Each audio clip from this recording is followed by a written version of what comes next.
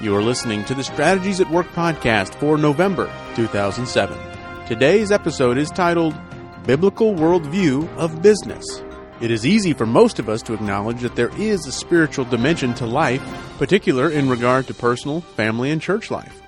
But what about business? Business seems to take place exclusively in the physical realm. Buying, selling, producing, and servicing all happen in a very tangible way. How could the intangible spiritual realm connect to the tangible world of business?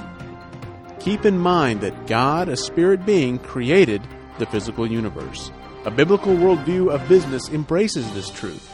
The tangible results experienced in business are all driven by the intangible spirit realm, which is why lasting success in business only happens when organizations line up with the philosophy, values, and principles consistent with God's character and nature.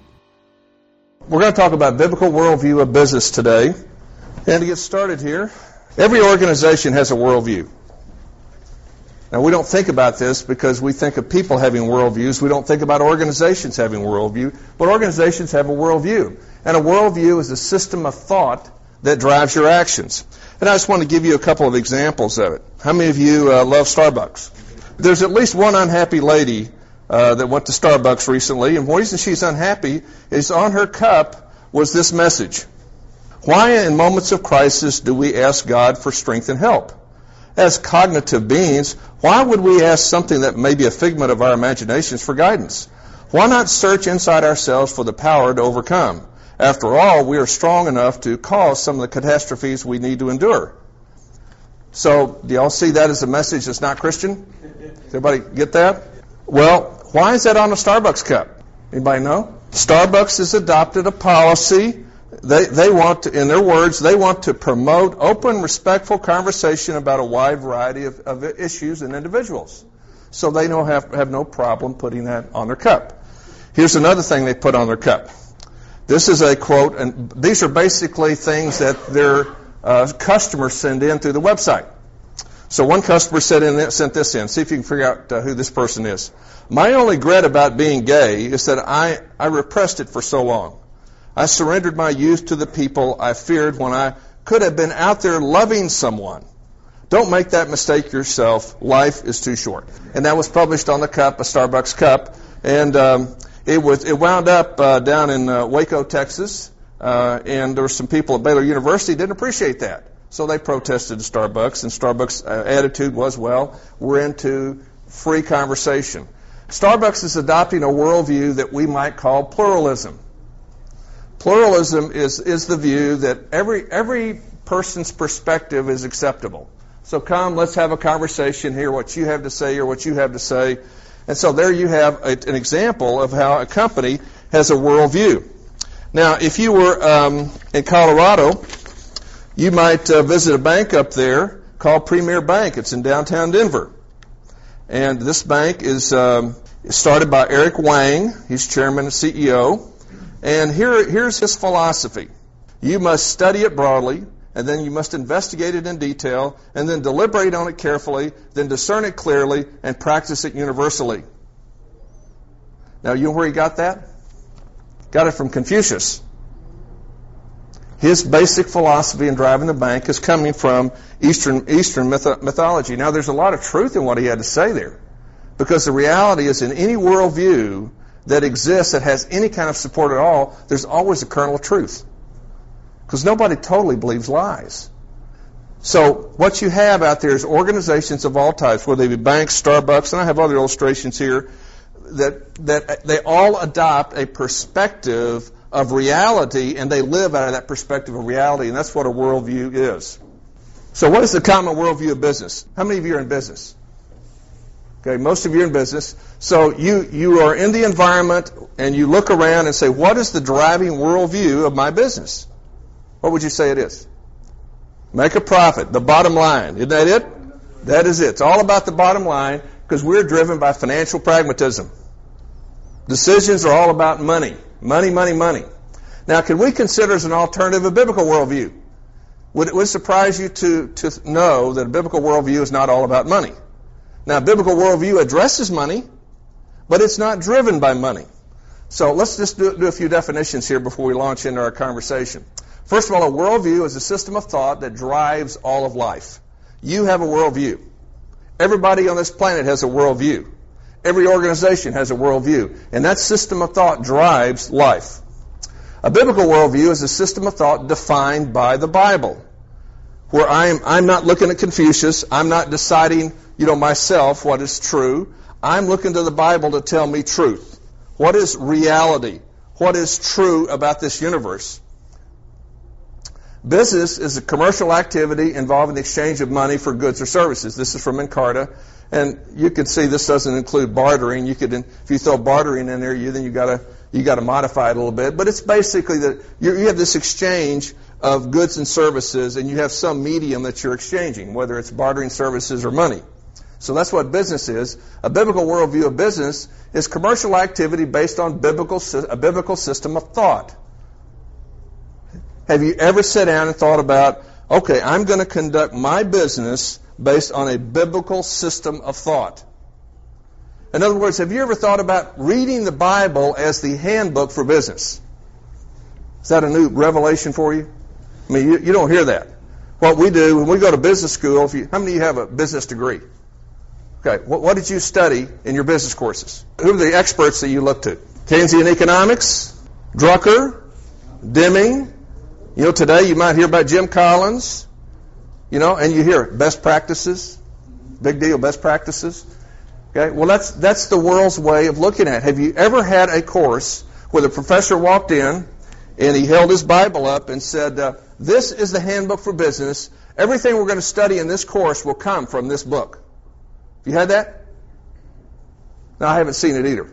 I play a little game in one of my seminars with my participants. I have a Bible that I put a cover on it. And it's a white cover, and on the cover it says, The Handbook of Organizational Excellence and Prosperity by the Creator of the Universe. Is that a fair title? Okay? I mean, He created the universe, didn't He create all the rules? And if we're going to play in His playpen, don't we have to play by His rules?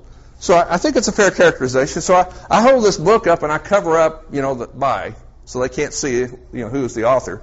And I say, okay, how many of you have studied business from this book? And they're all looking up there. I read the title again, The Handbook of Organizational Excellence and Prosperity. How many of you have read this book and say this book to find out how to do business? And I even had one guy bite on it one time. Yeah, I did. Of course, the reality is nobody has, because it's not taught in business schools. So we want to get it. It's a paradigm shift here. Can we get it that God values business enough to tell us how to do business? And that's the real rub here, because we tend to think Christianity is a spiritual activity. Therefore, business is a physical activity which has nothing to do with the spiritual world. Is that what we think? I mean, you hear things like, well, God didn't really care about what you do to earn a living. He just cares about your soul. I grew up hearing that. I was in a major denomination here in the Dallas area. I heard that growing up. I walked into life thinking that business was largely about physical reality and church was spiritual reality, and the two don't mix. So can we talk a little bit about the concept of reality? What is reality? And here's a little picture that kind of illustrates something. What do you see that's going on with this picture that kind of confuses you? How is it that he's standing up straight at this angle? Looks like about a 30-degree angle to the perpendicular. How is he doing that? That's right, it's a little trick, isn't it? Because the reality is the car's on a slope and he's vertical. But the picture was taken so it looked like it's the opposite. So this illustrates that things are not always as they seem. And one of the things that seems to be true is that business is about physical reality. And so we tend to assume that there's a separation between spiritual reality and physical reality. Now, a biblical worldview, I think, is just the opposite. And that is that the intangible trumps the tangible. That is, the spiritual reality drives the physical reality. Now, I want to give you a little illustration from Scripture. This is 2 Kings chapter 6, verses 8 through 23. This is the story of the king of Syria. And the king of Syria is waging war with the king of Israel. And so they got this battle going on. And Elisha's down there in Israel telling the king of Israel everything that the king of Syria is going to do. You know, we recently had this situation where one of the pro football teams was stealing the signals from the other team. It's kind of like that, only it's legal. You know, what they were doing was illegal. Elisha's down there. The Holy Spirit's telling Elisha what's going to happen. Elisha's telling the king. So every time the king of Syria comes to make an attack, guess what? Israel knows exactly what to do. And so the king of Syria gets frustrated. He goes back home, and he gathers all of his advisors around him, and he says, okay, who's the traitor? And, of course, there's not a traitor. And finally somebody speaks up and says, well, king, there's not a traitor. What's going on is there's this guy down there in Israel called Elisha. He's reading your mail. Everything you say in your room, he hears. And then he tells the king of Israel, so there's no way you can beat him. So then here to me is the epitome of all stupidity. The king of Syria says, well, let's go get him. Like, wow, I could go get this guy. He could read by mail. And so here they go. They send this army down there, and they find out where he is, and they surround his house. And Elisha's servant comes out early in the morning to get the milk or the bread or the paper or whatever, you know, the tablets, whatever they do in the morning.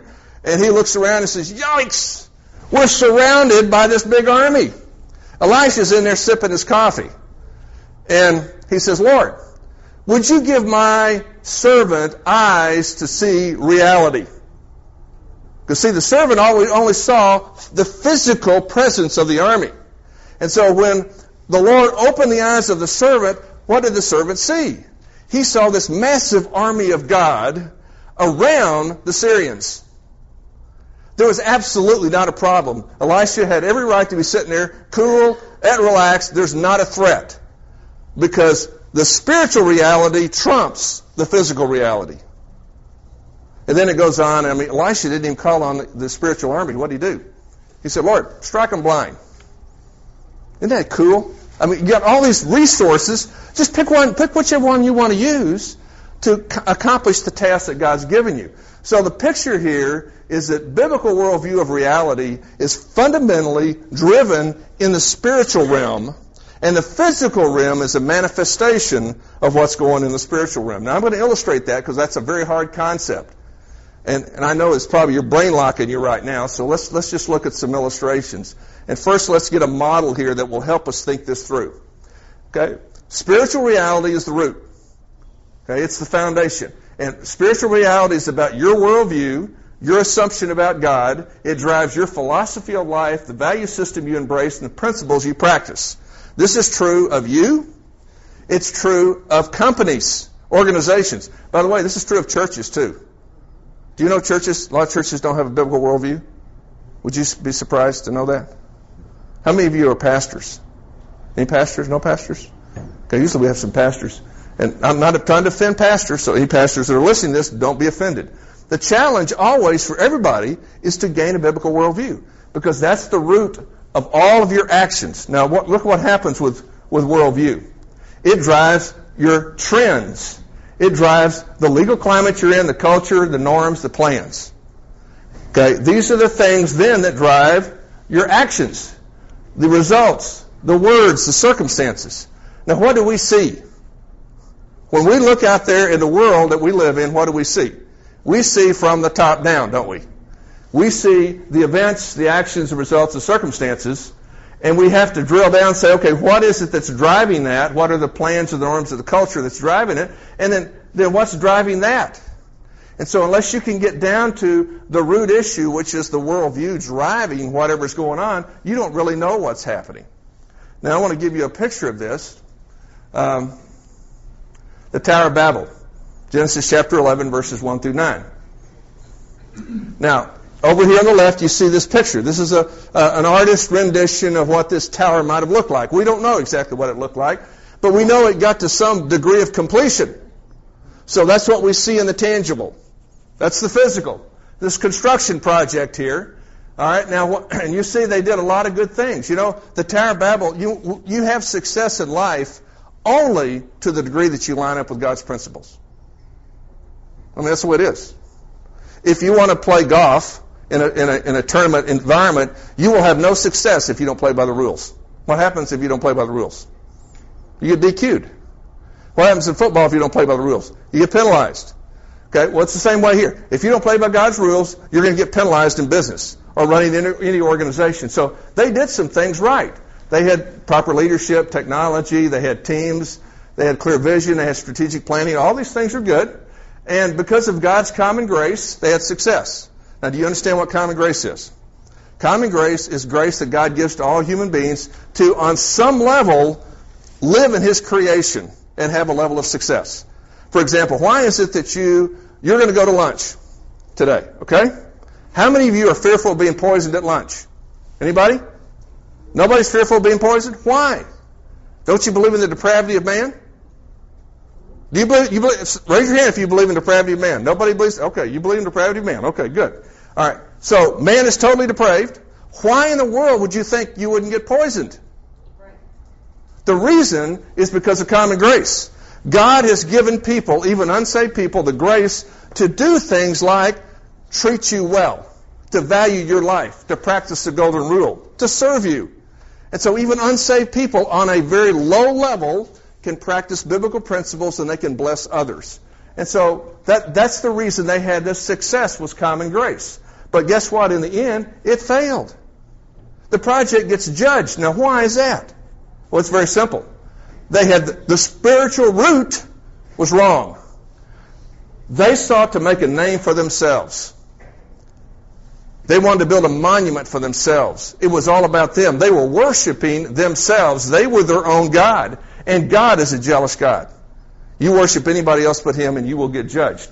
And so that's what happened with it. So it's an illustration of how the spiritual reality worked through the planning to the tangible results and eventually brought judgment. Now, let me just give you some others. I'm going to talk about Beyond Babel a little bit later. But let me give you some other illustrations here to help you. Let me give you some case studies. These case studies are fascinating when you get to looking at them, and you begin to use this analysis tool. I've got 3 of them here I want to do. Let's do the second one first. I'm at a conference about a year ago, and this manager came to me and says, can I talk to you? I said, sure. I happen to be having a very tight schedule, and I was determined to go to the gym. So I said, I'm going to go to the gym at 3 o'clock. I'm going to work out for an hour. You can come talk to me in the gym. So he came, and we kind of worked out together, and then we started talking. And I said, okay, what is the greatest problem you have at work? And he says, this stack of paper on my desk. Stack of paper on your desk? He said, yeah, that's my biggest problem. Why is that a problem? He says, well, it needs to be processed. I said, why haven't you processed it? Well, I haven't had time. Well, why haven't you had time? I just got too many other things to do. I said, do you have staff? Yeah, I got staff. I said, why don't you train your staff? Well, because then they wouldn't need me. Why is that important? He said, well, because I need my paycheck. And so, okay, so you need your paycheck. Why do you need your paycheck? Well, I got to pay my bills. And I said, well, who's your provider? Well, God. I said, it doesn't sound like it. You see, the reality of what was going on here is the physical that you saw was a stack of paper that needed to be processed and was impairing the organization because it wasn't being processed, was a reflection of thinking in him and planning in him to protect his job. See, he had a game plan. I'm going to protect my job. That's level. And the game plan is rooted in bad theology. The theology was, I got to protect myself because God's not going to take care of me. God's really not my provider. So you see how bad theology created a bad plan, which created bad results. You see the trend? See how that works? Okay, there's this company. Guy calls me up. He says, been through a major reorganization. I had 6 locations, and competition came in and started just eating me alive. And I've shrunk down to 1. I've burned all my capital. I've lost my credit line. I got to buy inventory. The spring's coming, and I don't have any money. I need you to recapitalize my business. Now, what did I say to him? Here's what I said. Tell me about your marriage. Now, why did I say that? Because money is a symptom. Money is not a root issue. Money is way up here. Money is circumstances, results, or the lack of. So I'm trying to find out what's driving this thing. I'm looking for an angle to get to here. So I said, tell me about your marriage. Now, why would it marriage might give me a clue? Because whatever you're doing in your marriage, you're doing in your business. Whatever you're doing in your business, you're doing in your marriage. Okay. Now, what do you think he said to me when I said, "Tell me about your marriage"? What? Yeah, what difference does that make? What's this got to do with my problem? I have a money problem. I need capital. Tell me how to do capital. I need you to help me restructure my business. I said, look, here's the deal. Money is a symptom. It's not a root issue. There's something that's driving this reality that is manifested by this supposed need of money. So I'm trying to find an angle to find it. So tell me about your marriage. Well, the conversation did eventually get to the marriage, and we did get the wife in the conversation, and lo and behold, you know what I find out? He's not listening to his wife. The wife has got all these issues going on with the children. He's ignoring them because he's focused on the business. Okay? Now, if you're not listening to your wife, who else are you not listening to? You're not listening to God. You see that reality? I mean, does that blow you away? I mean, when you begin to think at truly the root issue level, it is absolutely mind-blowing how you begin to solve problems because you get to the real roots. Now, guess what happens? So we got down to this root issue of not listening to his wife, and I said, look, here's what you need to do. You're at your office, your wife's at home. I said, you need to hang up with me and go home, sit down with your wife, and you guys pray through this problem with the kids, and you agree on how you're going to solve that problem. And they both said, okay, we're going to do that. Then I asked the wife, I said, are you praying for the business? And she said, no. And the reason she wasn't praying for the business is because of all the issues with the kids. She's distracted. I said, do you believe the truth that we wrestle not with flesh and blood, but with principalities and powers? She said, yeah. Okay, you believe it's true in your life? Yes. Is it true in your business? And there's this pause. Like, gee, I've never thought about it in the business. I said, well, why wouldn't it be true in business? Why would we take that truth and we restrict it to your personal life? The Scripture doesn't do that. So this has got to be reality in your business. There's spiritual warfare going on in your business. How do you fight spiritual warfare? Well, you have the armor of God, and after you go through the armor of God, what does it say next? Come on, you guys know this. Pray. Pray. There's not any prayer going on for this business, so the enemy is having a heyday. He's got access to this business. He's tearing it apart. I said, you start praying. I said to the lady, I said, will you commit to pray? And I modeled for her. Here's a prayer that you could pray. Model for her how to pray for the business. And they started praying that day. Okay, the next day, he goes into work, walks in the door, 8 o'clock. And first thing that happens to him, okay, I thought he was going to call me first thing, but he didn't. Because the first thing that happened to him was somebody walked to him and said, hey, boss, can I talk to you? He said, well, sure. What do you want to talk about? And he said, well, I know we need inventory, and I know we lost a credit line, and I just sold this real estate up here, and I've got some extra money. Would you like to borrow it? And so, right there, without me ever having to tell him how to recapitalize his business, God provided him the resources to buy his inventory. He was absolutely blown away. Does that not blow you away? I mean, sometimes in jest, I get to talking to God and say, God, I'm a business consultant. I'm supposed to fix that problem. And you have me doing marriage counseling, and then you fix his business problems. I said, there's something wrong with this picture. But that's the reality of God.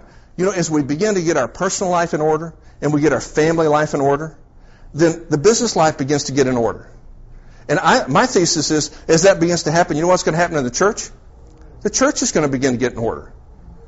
Would you guys agree the church has got some big problems? We got some major problems, and one of them is we don't understand this reality right here, that what's driving all of reality is the worldview of the church. Just another story.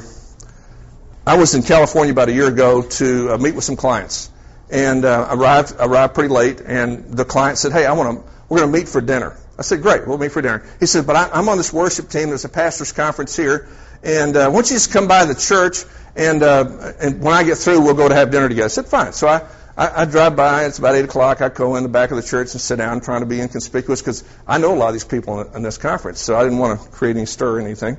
So I'm just listening, and one of the first guys that comes up there is a good friend of mine, a guy that I know. He gets up there and says, okay, how many of you guys got money problems? What do you think happened? Bam! Straight up. Virtually every hand in the room. Now, what do you think's happening to me? Everything within me is grabbing the bottom of the chair because I'm wanting to go straight through the ceiling. And why am I wanting to go straight through the ceiling? Because of this. Because money is never really a problem. It's a symptom. You have to drill down to what's going on here. Do you believe Matthew 6:33? Seek first the kingdom of God and His righteousness, and then what? What are all these things? Your needs. Food, clothing, shelter. The things you think you need money for. God says, I will take care of that if you seek first the kingdom of God and His righteousness. So I wanted to jump right out of my chair and say, you guys believe Matthew 6:33? Then why are you talking about money? Why don't you talk about alignment? Why don't you talk about what is the kingdom of God and how do I line up with it? And what is the righteousness of God and how do I do it? And when you do that, God will open up the storehouse to provide because He funds His will. And so when we begin to get that worldview in us, and now it's going to change how we think and how we plan and our norms, our culture, and then it will change our results. So, you see this? I mean, this is really fundamental to a biblical worldview of business. You have to understand what's really driving your business is not whether you made a profit. It is what's down here, your philosophy, values, and principles. You get this lined up with God, you won't have to worry about much of the rest. It'll all fall in order. Okay, so you want to build an organization biblically? Would y'all like to do that? Would you like to know how to do that? You know, one of the things that I'm running into in traveling around and teaching this is there are a lot of people teaching on this, but nobody's teaching a model. Have you found a model? Okay, well, I'm teaching a model. Okay, and the model's in my book. The book is called Beyond Babel, and it's available at the bookstore. And the reason it's called Beyond Babel is this.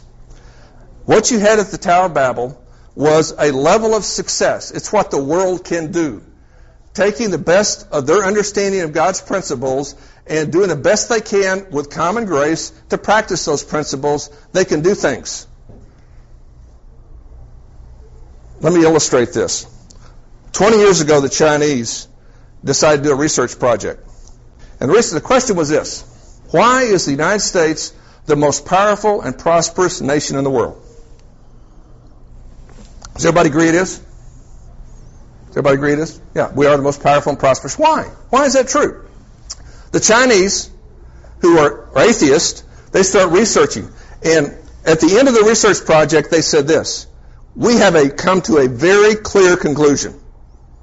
We have looked at your economy. We have looked at your politics, your geography, your natural resources. We've looked at everything that could account for your prosperity and your power. And we've concluded, without any doubt in our mind, there is one reason why you are the most powerful and prosperous nation in the world. You know what they concluded? It's because of your Christian principles and values. The Chinese get it. You know, it was such a powerful statement that the president of China back then, which I think was about 6 or 7 years ago, he looked at that research, and do you know what he said? He said, I am very tempted to make Christianity the national religion. Now, why would he be tempted to do that? Only one reason. That is the prosperity that he saw Christianity brought.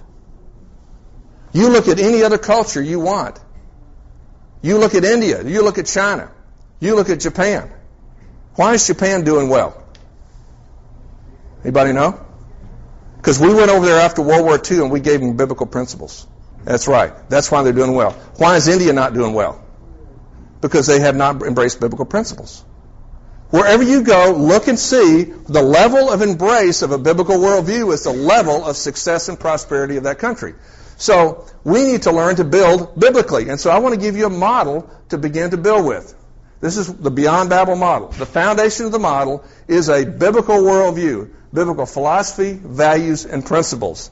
You have got to have that or you will never realize your potential. You hear me? If you want to do all that God created you to do, you have got to get very grounded in biblical thinking. The next thing is you have to have an equally yoked leadership team. And I can tell you my experience going into companies, this is a huge problem. A huge problem. I almost never find an equally yoked leadership team. Which means if you don't have an equally yoked leadership team, you will never get strategic. You will never discern what it is that God wants to do well. you will always be making a bunch of missteps. And if you don't know exactly what you're supposed to do well, you're certainly not going to execute it well. And if you're not going to execute it well, you're not going to have customers that are very happy with you. I had a friend send me an article yesterday. You all may have seen this. This was about Comcast up in, I think, Washington, D.C., and a lady was having trouble with her service. Oh, yeah. You see that? Yeah, the hammer story. The hammer story. So she goes over to their office. I think they had cut off her service and they hadn't fixed it. There's a variety of things that went on. And she went over to their office and she waited for several hours and nobody would talk to her. The manager was promised the manager would come out. He never came out. So she went left. This was on a Friday. The weekend she stews about it and she comes back on Monday with a hammer. And she tears into that office, hitting everything, keyboards, displays, computers, everything. And of course the police came and got her. But what was that? That was frustration with lousy customer service. See, in a biblical model, you have got to deliver great products. And the validation is always by the customer. One of the things I see over and over with CEOs, how many of you are CEOs? Any of y'all CEOs? You got one CEO? Here's the tendency I see with CEOs, and that is they tend to live in la-la land. And I'm not saying you do, but I'm saying I see it a lot. And when I go and ask them, I said, tell me about what your customers say about you. Oh, they think we're great. Well, how do you know? Well, I just know. Well, have you done anything to validate that? Have you talked to them? Have you done some survey? Well, we do a little bit of that, but not a lot. So I said, you're living based on a perception that you've created for yourself that's not been validated. So we've got to learn to let customers tell us reality about how we're delivering.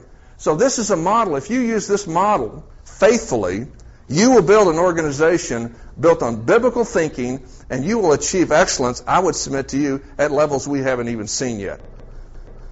Today, what we're focusing on is this foundation, this biblical worldview. We've got to learn to think biblically about our businesses. Now, in a biblical worldview, I divide it up into three elements. You have a philosophy element, values, and principles. And you see how they're connected. The foundation is your philosophy or your worldview. The values are the expression of your worldview. The principles are why you practice it. And your philosophy or your worldview is rooted in your assumption about God. One of the things that's going around our country today that is absolutely a lie is the labeling of Christians as people of faith. Now, why is that a lie? The reason it's a lie is the implication is if you're not a Christian, you're not a person of faith. Everybody is a person of faith. Because everybody starts with their life, their foundation of their whole life is based on one question, and that is, who is God to you? You've got to answer that question. Now, most people never even ask it, don't even know they have to answer it, but they answer it implicitly. And so whatever your answer is to the God question, that's going to drive your worldview. That's going to drive your value system, and that's going to drive your principles. And I'm going to show you some examples of that in just a second. The values are simply the incarnation. That is, these are the things that you hold dear to you, that's important to you. For example, why would truth be important to you? The only reason truth would be important to you is you have a worldview that values truth. It says, I want to live in truth. I want to know truth. I want to dwell in truth. And so value systems always come out of your worldview. And then principles. These are the things you practice. These are the things you live by. These incarnate your values. For example, let's say that you value love, the Christian value of love. How do you practice love? Well, the golden rule. You treat others the way you want to be treated. That's a practice. The value is love. And that's rooted in a biblical philosophy of life. So you see how that works. Let me give you some more illustrations that will help you here. If your worldview is Allah is God, then you value deception, and you express it by deceiving non-Muslims. Now, why is that true? Well, let me just share with you. I was in a lecture about a year ago, and there was an expert in Islam there lecturing, and he shared a story that explained this to me. I'd never heard this story before. I assume it's true. I'm not an Islam expert, so I'm taking this guy's word for it. So I'm giving you that caveat. But he said there was this story about Muhammad, and he was chased by his enemies. And supposedly he found a cave. and this cave had a bunch of spider webs on the front of the cave, and he was able to sneak past the spider webs and get into the cave. And when the enemies came by, they looked at the cave and the spider webs, and they couldn't see that the spider webs had been disturbed. So they assumed there was nobody in the cave, and they ran on by. And so the conclusion of the Muslims was that God used deception to protect Muhammad. Therefore, God values deception, particularly relative to your enemies. So that is part of their value system. So you see how their belief in Allah, which drives a value, which drives in an operating practice of deception. All right, how about this one? If your worldview is cows are God. Now what is that? That's Hinduism, isn't it? Okay? Those of you who've been around India at all, then what happens is cows are objects of worship, and you express it by stopping for cows. If you go to India and you've been there any length of time, you've probably been on a train or an airplane or a car, and all of a sudden everything stops. Okay? And you're just sitting there, and you say, what's going on here? And it may be 10 minutes, it may be an hour, 2 hours. Well, what's happened is a cow has walked on the road or the runway or the track or whatever it is, and everything now is stoppy, waiting for the cow. And there's no such thing as shoo the cow off, because cows are objects of worship. So that's how idolatry brings in inefficiency into organizations. How about this one? If your worldview is I am God, what is that? That's humanism, isn't it? That's modern humanism. I am God. Everybody's a God to themselves. If that's your worldview, then you value relativism and you express it by disdain for authority. That's largely what's happening in our population today. Hey, have you guys noticed that there's a great conflict generally in companies today between management and labor? Have you noticed that? Here's what's going on. Corporations, if you go out and read these new statements of codes of conduct and things like that all these corporations are putting out there after what's happened the last 10 years with WorldCom and Enron and all that, all these guys are publishing these value statements. Have you ever looked at those value statements? Oh, they're beautiful works of art. Absolutely. They're all biblical. It's unbelievable. You look at that and wow, this is great stuff. You could tie Bible verse after Bible verse to them. It's real easy. And you say, wow, that's what they're looking for. And now look at who they're hiring, and they require everybody in their company to comply with this code of conduct, and they're hiring humanists who disdain authority. You see the setup for conflict? This is huge. This is rooted systemically in business today, is this internal conflict on the worldview level that's manifested itself in inefficiency, ineffectiveness, conflict, all this stuff going on. If your worldview is God is whimsical, you know where that comes from? Africa. This is very common in Africa. God is whimsical.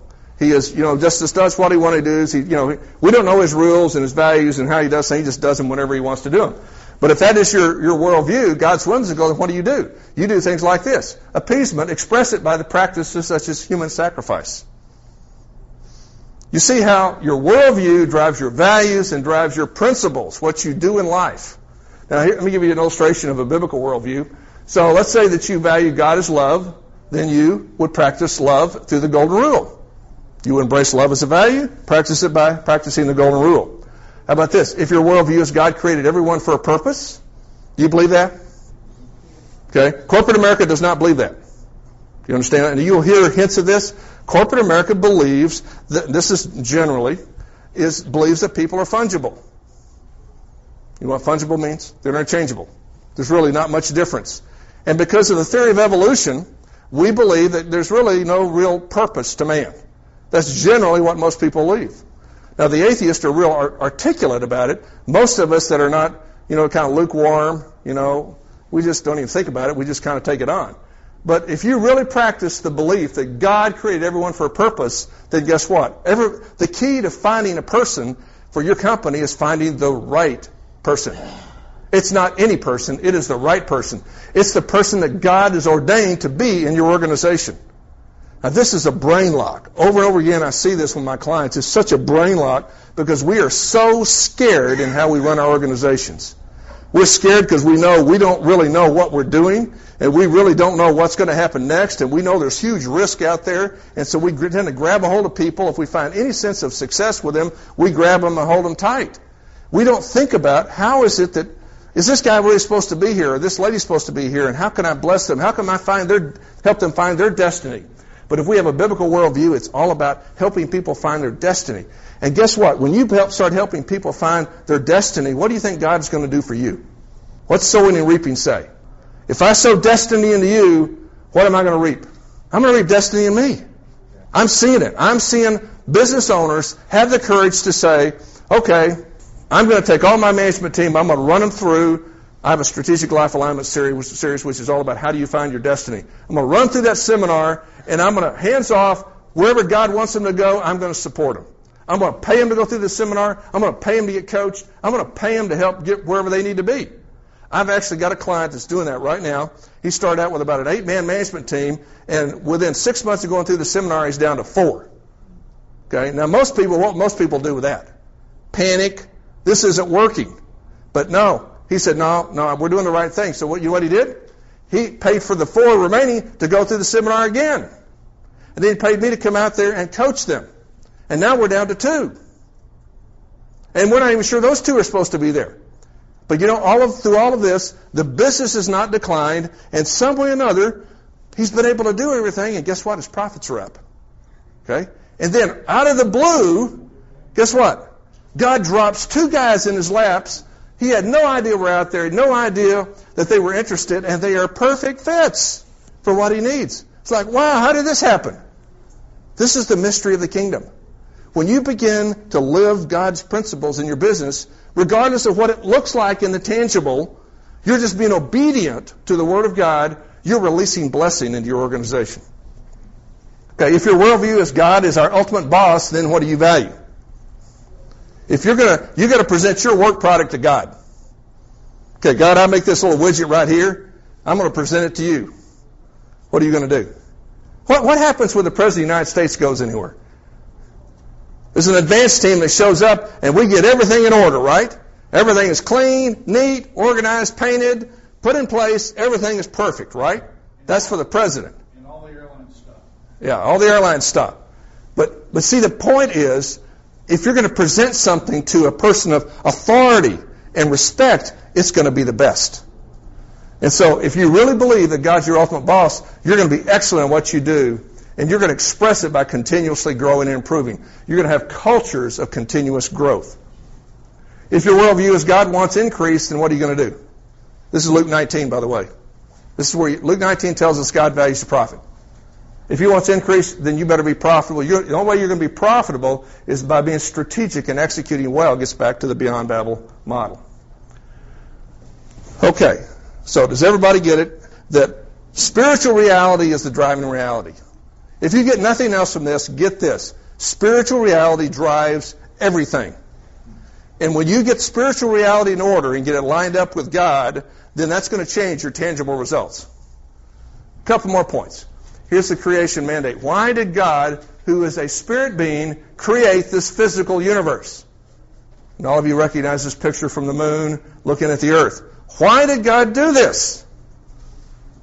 Why did he create man? Why are we here? Now, when I was growing up in a denominational church, I thought the reason I was here was to evangelize.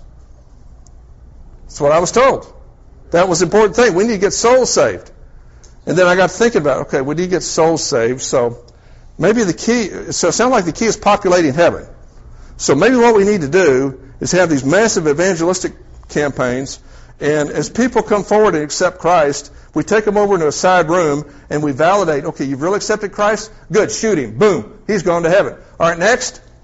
And so we just have this little conveyor belt of populating heaven. And then I got thinking, is that what Scripture has to say? As I began looking at what I found was Scripture says something else. Scripture says that God made man to rule his creation. And he said, you rule my creation in 2 ways. You multiply, you grow, and you master it. That's how we rule. And so, what relationship does business have all this? You know, I grew up with the idea that business really had no redeeming value other than to create money to pay for my living expenses, and so I could tithe. And that was the only redemptive value of business. I did not see business in connection to anything else. But the reality is not business a way to facilitate the creation mandate? Isn't that what it is? It's a way to multiply and master God's creation. It's a way to bring the kingdom of God and expand the kingdom of God. We talk about this term business as missions, there's so many people defining it in different ways. I don't even like to use the term now. I'd rather talk about how do we get the kingdom of God into our culture? And the way we get it into our culture is we've got to get biblical worldview in us, in our families, get it into our churches, get it into our businesses. And as we do that, what we've done is leavened the lump. And as we know, the principle is we leaven the lump, it works through the whole lump. And so we need to recognize that business is a tool to fulfill a mandate we have from God, and that is to master His creation. Now, another principle that we need to understand about biblical worldview is how it relates to the will of God. Now, this verse here, this text here, I find is a brain lock for most people, and I don't have enough time to unpack it for you, so we're going to do it very quickly. So try to hold on here. But this is right out of James. It says this, James 4:13 through 17. Now listen, you who say, today or tomorrow we will go to this city, spend a year there, carry on business, and make money. Now that sounds like a strategic plan, doesn't it? Somebody's got a game plan. Okay, this is what we're going to do. We're going to go to Fort Worth, and we're going to open up a branch office, and then we're going to do this, and we're going to call on these people, we're going to do business and make money. That's what a strategic plan looks like. So that's what he's saying here. Now, look how James responds to this. Listen, you guys, why, you don't even know what's going to happen tomorrow. What is your life? You're a mist that appears for a little while and then vanishes. Now, so he basically puts us in our proper perspective real quickly, saying, hey, who are you? Who are you to presume to know what to do? Now, at this point, is he telling them not to plan? No. He's not telling them not to plan. Now, that's why a lot of people immediately think, well, that's why I don't plan. There's no reason to plan because, hey, who am I? I'm just going to be led by the Spirit. Okay, it's like I can be loosey-goosey. But that's not what he says. Look what he says this. He says, instead you ought to say, if it is the Lord's will. I'm taking my plan that we sought God to develop, and I'm laying it on the altar, and I'm saying, if it's the Lord's will, we will go to Fort Worth, and we will do this or that. Or we will go to Oklahoma City, or we'll go to California, or New Mexico, or wherever you're going to go. But the whole point is to lay it on the altar of the Lord's will, which means that business is inherently a spiritual activity of seeking the will of God. Is that just, okay, I know that went just right past you, because we don't think that way. We think business is about physical reality. It's about making money. It's about enduring. It's kind of like torture, it's kind of God's penalty box. I'm not good enough to be a pastor, so I've got to go be in business. That's our mindset. We don't recognize that it's every bit as valid a call and every bit as important to God as anything else that's being done on this planet. Because it's all about discerning the will of God. So if it is the will of God, we will do this or that. We will go to this city, do whatever God wants us to do. Now look at this, the end of the verse. Now, as it is, you boast and brag. How do we boast and brag? We boast and brag when we do not submit our plans to the will of God. That's how we boast and brag. How many of you have done strategic planning? Okay. At the end of your strategic planning, did you have a prayer meeting? Did you sit down? Did you do it? Good. You sit down. You present it to God and say, Lord, we present this to you. We ask that you would clarify what we have missed. Correct the errors that we've made. We commit this to you. We are here to be your servants to execute your plan. But you recognize it's all about the will of God and doing the will of God. If you don't do that, you're boasting and bragging. And then he says this, all such boasting is evil. And you think, oh my goodness, how many plans out there are evil, contrary to the purpose and nature of God. Now, how is it that we go about discerning the will of God? Now, here's a little graphic that I like to use. I call this the rebellion meter. Okay? And everybody is somewhere on the rebellion meter. You're either over here with Jesus and you're surrendered, in which case you're a zero, effectively, in terms of self. Okay? In reality, you've released the full potential of your life there. Or you're over here in a 10 in your rebellion and you're siding with Satan. Okay? And all of us are somewhere in this spectrum. So the people on this side are basically people living according to the flesh. And their wisdom and knowledge is limited to general revelation, which is the tangible world that we live in. That's general revelation. What is the revelation that God generally gives people? Have you noticed that most people value truth, whether they're saved or not? Have you noticed that? Most people don't like to be lied to. And why is that? Well, it's because God has put in us a conscience, and He's given us a bias toward His principles. So truth is something valued pretty much by everybody. So whether you're saved or not, that's a part of general revelation. And then we have the reality of common grace that enables us to on a low level, practice walking in truth. And so that's where you are if you're on this side. And your motive basically is all about making money. This is Proverbs chapter 16, verse 26. The laborer's appetite works for him. His hunger drives him on. And in fact, it's interesting. There are 3 levels of workers. And it's very interesting to analyze companies based on these categories. The most basic level is just working for provision. I call these M&M people. Me and money. It's all about me and money. There's M&M people. Most workers are M&M people. The next level of worker is a principled worker. It's not so much about the money. It's really I want to do it right. Okay? And there's very few people at that level. But principled workers will also provide for their needs. So you have provision, you have principle, and then the third level is the power of the Holy Spirit. The person is the power of the Holy Spirit. He walks in principle and he provides, but he walks in the power of the Holy Spirit too. So he's got all 3. And so basically, the more you get over here on this side of the meter, then you have an opportunity to be a third level worker. The guys kind of maybe up in this area are probably second level workers. Then everybody over here, they're just working for money. It's just me and money. And that make you feel good to know most of your products and services are provided by people and they just care about their money? I mean, that gives you a pause to think. Okay, well, so this side, does everybody agree this is not a good place to try to get workers? Okay, what about this side? Suppose that we say we want disciples. We want people who are being transformed into the image of Jesus Christ. Now, why would we want them? Well, one of the key reasons is their source of wisdom and knowledge is broader. Look at what they have. They have not only general revelation, they have special revelation, and they have specific revelation. Now, there's 3 sources of revelation. General revelation is the revelation we all have in creation. Special revelation is this book, which we're told we need the Holy Spirit to illuminate to us. This is why a lot of people can pick up this book and get nothing out of it. Because if you don't have illumination, you're probably not going to get much. And then you have specific revelation. Now, that's my own term I use.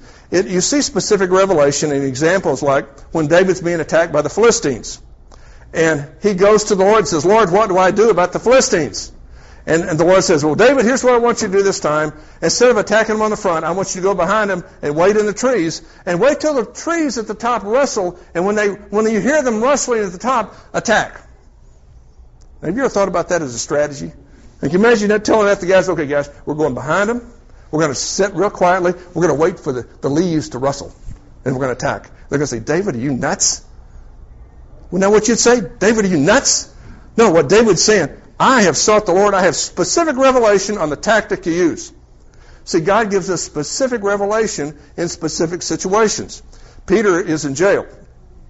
He's between two guys. This is Acts 12. He's between 2 guards. He's got chains on each arms. 2 guards, one on either side. He's in a room. Its door's closed. He's got guards outside, and that's inside a guarded compound with a big iron gate. Okay? It's midnight. He's sitting there. I'm sure he's cold and hungry and thirsty. And here comes an angel. And the angel says, get up. What do you think he did? Well, I got these chains here. I mean, look at these people. No. He proceeds to start to get up. And what happens? The chains fall off. Because when God gives you specific revelation, even though the circumstances don't look like it's going to work, He makes provision. Peter, you want to walk on water? Hey, have at it. Now think about that. That whole incident with Peter walking on water to me is hilarious. I mean, here you are, you're in a storm, you got this boat, it's in the middle of the night, probably 3 or 4 in the morning, and you're blurry-eyed, and here you see this thing walking across the water, and you say, what's going on here? And so Peter looks at it and says, who are you? Well, I'm Jesus.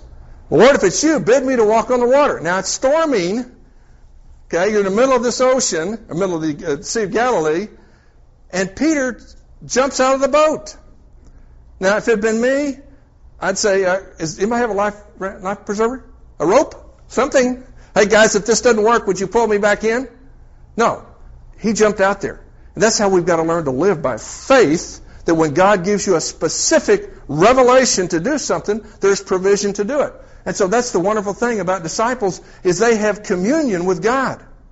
You know, the proverb says that if you disdain the law of God, then God doesn't listen to you. Do you know that? Which means over here on the rebellion side, there's not any regard for the law of God. There's no communion with the Father. There's no strategic planning between me and the Father on this side. But I'm over here, I'm a submitted, surrendered disciple, and now I'm in communion with the Father, and I'm getting specific strategies. Who do you think's got the advantage?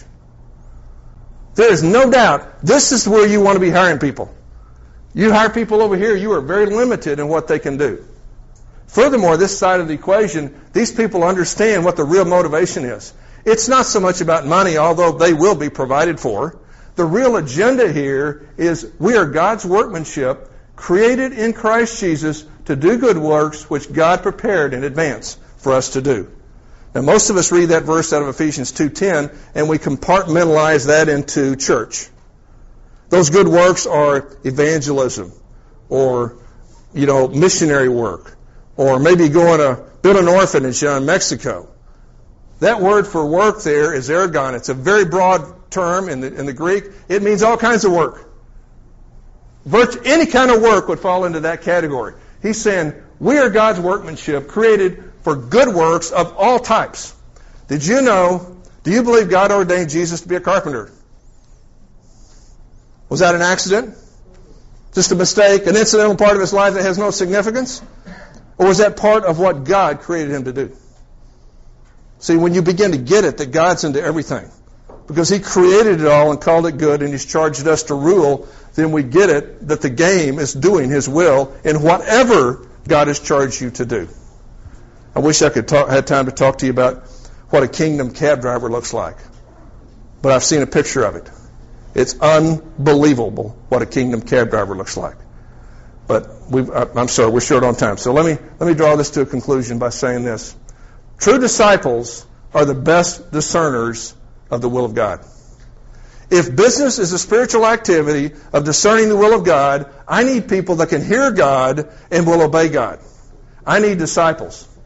Now, so whenever you guys go out to hire people, how many of you think this way? Think about hiring disciples. Well, you do. That's good. Several of you do. That's good. One of the principles that in my book is the principle of C4. C4 are the 4 criteria that God used to hire people to build the tabernacle. It's a great tool to help you discern who to hire. And you'll be more likely to hire disciples than you will people in rebellion. Okay, just a quick takeaway here. I'm going to give you 6 key points. I'm sorry I should have come up with 7, but I just had 6, so forgive me here. The Bible is God's written revelation and handbook. It's a handbook for all of life, including business. Secondly, physical reality is driven by spiritual reality. If you get spiritual reality right in your life, and you get it right in your company by virtue of the worldview that you embrace, then your physical results are going to blow you away. Spiritual reality is defined by one's assumption about God. In other words, the starting point for everybody is, who is God to you? Business is a tool to fulfill the creation mandate. There is a divine reason for business. It doesn't just exist. It exists to enable us to do what God created us to do. Business is about discerning the will of God. At the most fundamental level, business is a spiritual activity. It's every bit as significant spiritually as running a church, running a ministry, running anything. It is about discerning the will of God and doing it. And finally, the best people for discerning the will of God are those engaged in being transformed into the image of Jesus Christ. May the Lord give you grace to walk in a biblical worldview of business. Let me pray. Father, we thank you for this time. We thank you for the privilege of knowing you, the privilege of wrestling with what it is to walk in a biblical worldview. Lord, give us grace to see it at a new level, to see the depths of this reality and begin to walk out this reality. Give us the grace to be true problem solvers who see problems at their very root and recognize that if you don't change the roots, you don't change the results. So, Lord, give us grace to do that well. So, Father, we commit ourselves as your servants to do your will, to be those that are kingdom people in whatever venue you send us. So we thank you, Lord, for your grace and favor in our life and commit ourselves to you in Jesus' name. Amen.